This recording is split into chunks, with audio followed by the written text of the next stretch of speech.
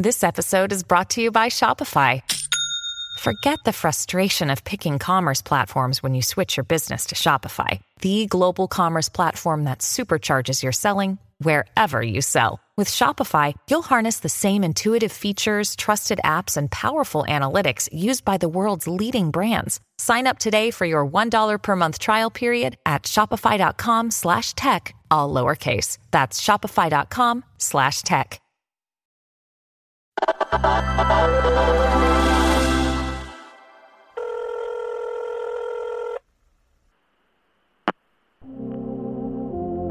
It's Rico Daily. You've reached Adam Clark Estes, and we can't come to the phone right now because we're taking a break for the holidays.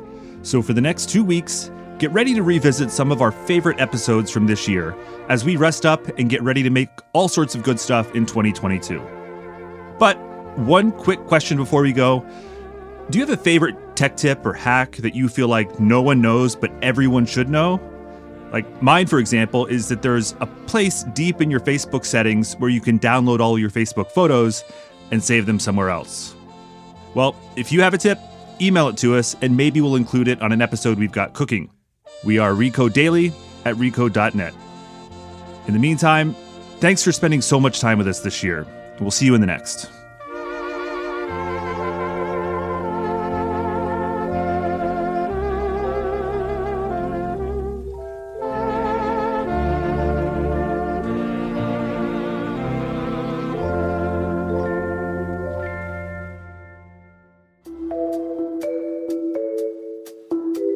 TikTok is the go-to spot for memes, dance tutorials, product recommendations, and recently hours of getting way too invested in sorority recruitment videos.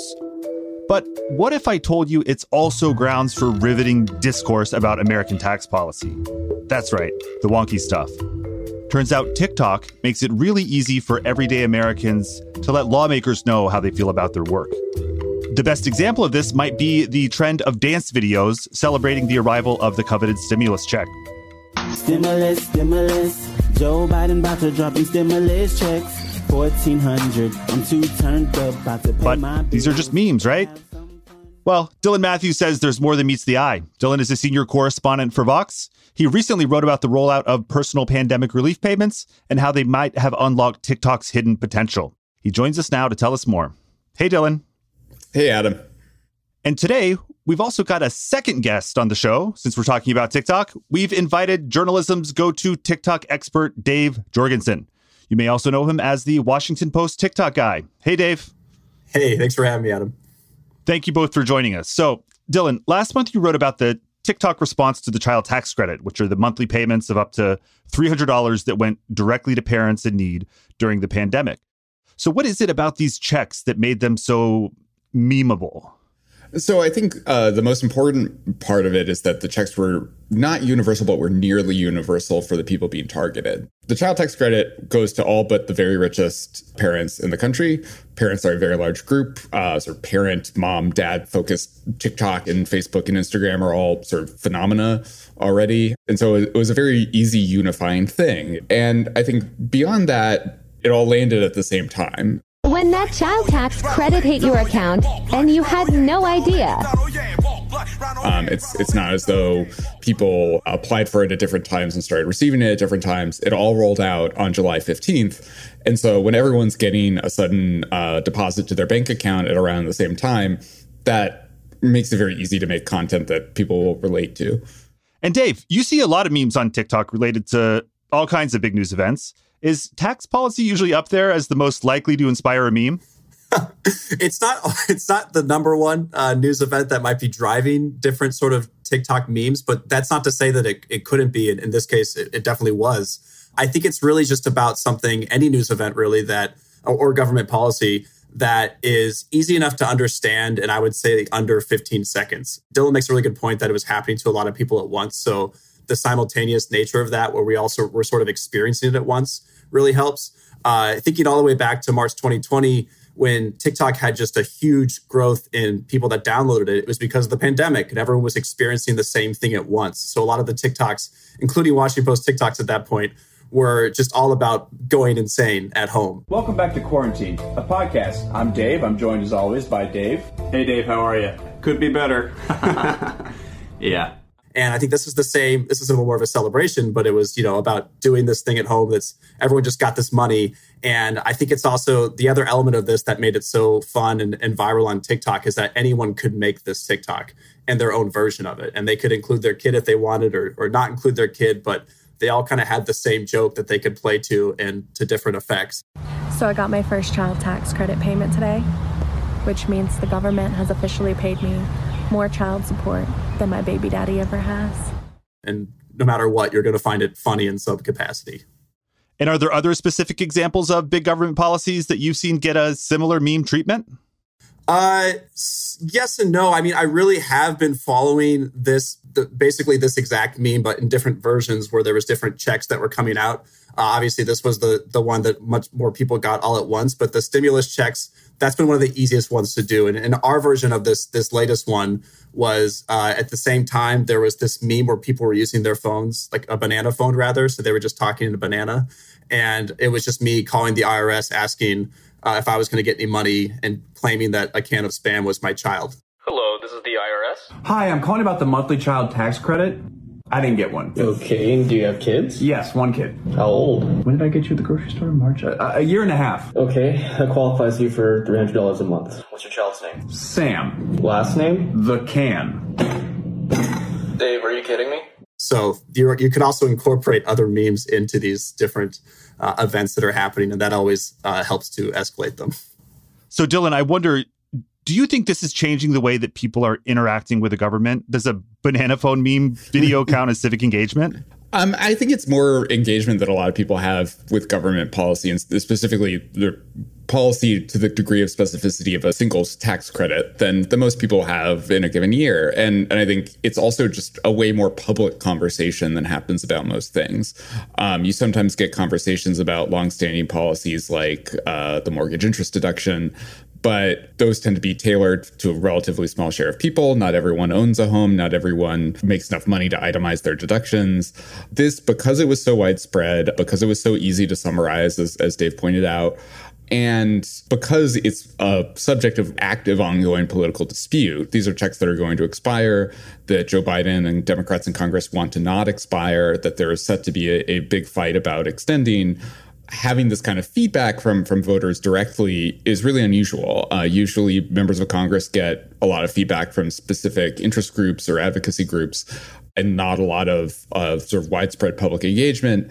This is not as prominent or as huge a news story in the way it was covered in the media as Obamacare, but it's still getting this kind of like mass mobilization. And that's part of what I found so interesting about it. And I think it absolutely counts as civic engagement of a kind that will matter for the debate over extending this credit. And in your writing, you brought up the point that the U.S. government has a pretty bad track record when it comes to clearly showing how it benefits voters. Do you think this memification of policy is changing how people perceive government? Yeah, I think it sort of tightens the feedback loop between voters and policy.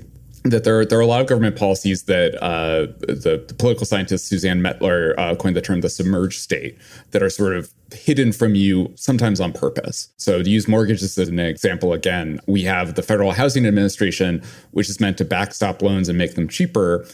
That's a very indirect way of helping people. It's not like you go to the government and they give you some money to go put a down payment on a house.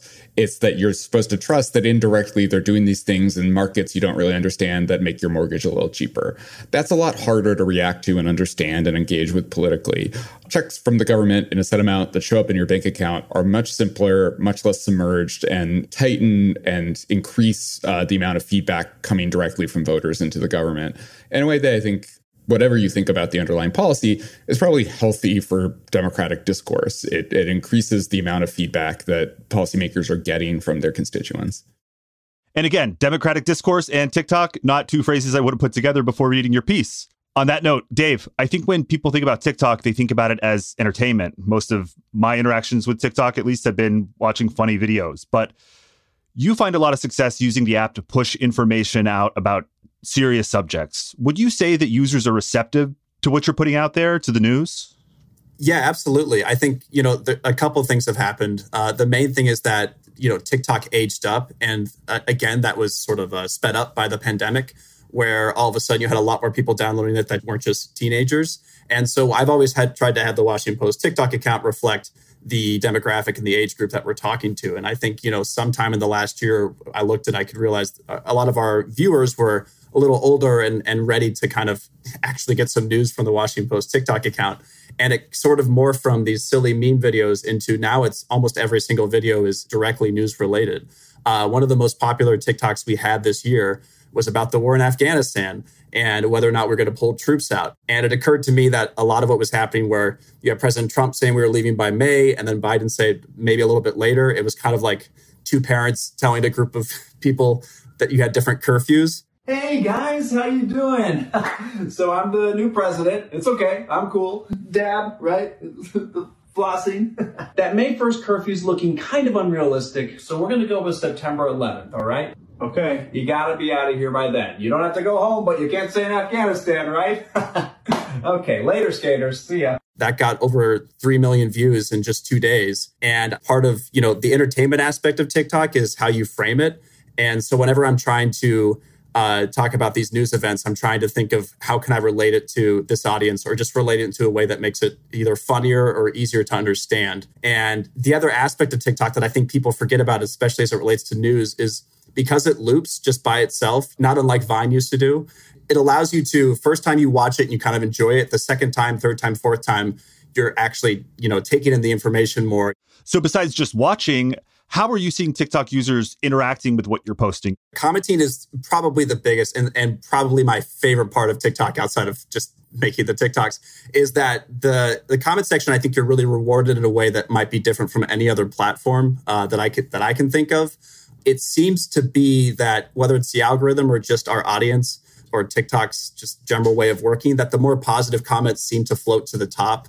The more interesting comments. Now, as the creator, I can pin a comment to the top, which is really helpful. So the comment section is the big thing. But the other thing that is really effective, and I never would have guessed this, but it's happened a lot recently, is that if someone wants their followers to see an interesting TikTok that they saw, they'll just duet our TikTok. So all they'll do is just film a video themselves next to the clip and watching it for the entirety of it. And all they're usually doing is just pointing at me or whoever's in the video and saying, listen to this, look at this. And that's the TikTok. They're basically just retweeting it, but the TikTok version of it. So there's a lot of ways you can engage. And with TikTok, there's a lot of creative ways you can do so as well. So Dylan, a similar question for you. As policies becoming more prominent on social media, what kinds of responses are you seeing from lawmakers? Let's say, for instance, with this child tax credit trend. Yeah, I mean, I think one place you see more direct engagement from policymakers is on Twitter, that there's some, especially younger members of the House and Senate who tend to be incredibly active. And I think that's been the main platform I've seen policymakers directly respond. But I think TikTok has grown to a point where it's becoming hard to ignore. And even if they're not creating their own content on TikTok, they're aware it exists and they're watching the videos. And I think it's become a big enough part of American culture, at least at this juncture, that they see it the way they see sort of clips from news stories or hits on TV news. It's something about their policy that they have to be paying attention to. And you speculate in your piece that having such a strong base of support on social media might make it harder for them to roll back a policy like the child tax credit.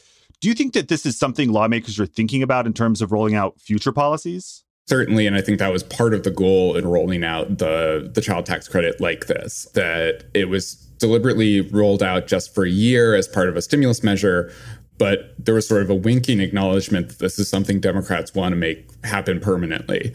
And I think one indication of that is that in the new proposals to extend it, Biden is not proposing extending it indefinitely yet. He's proposing extending it to the end of 2023.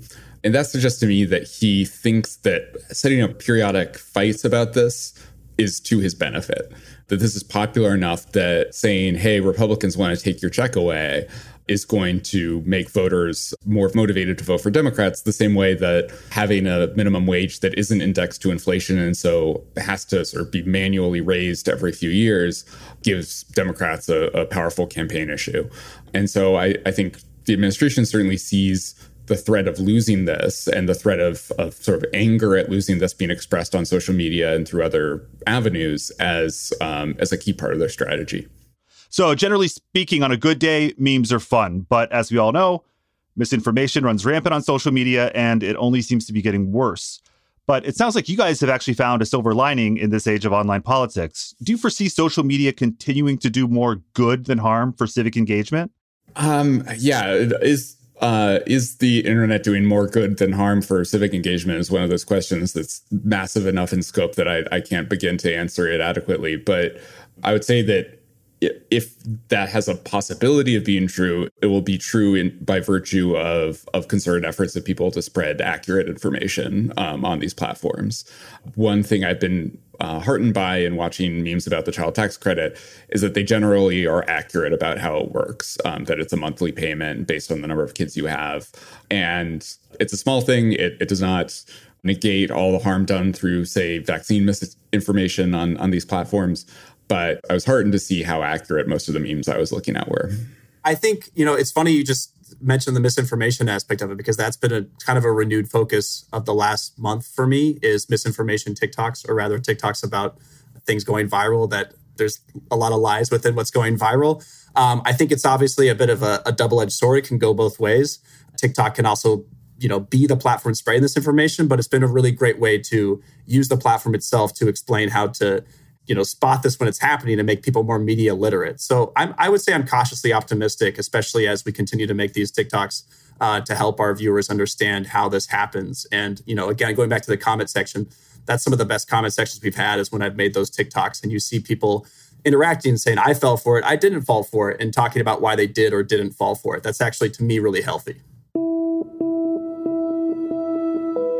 Dylan, Dave, thanks for joining us.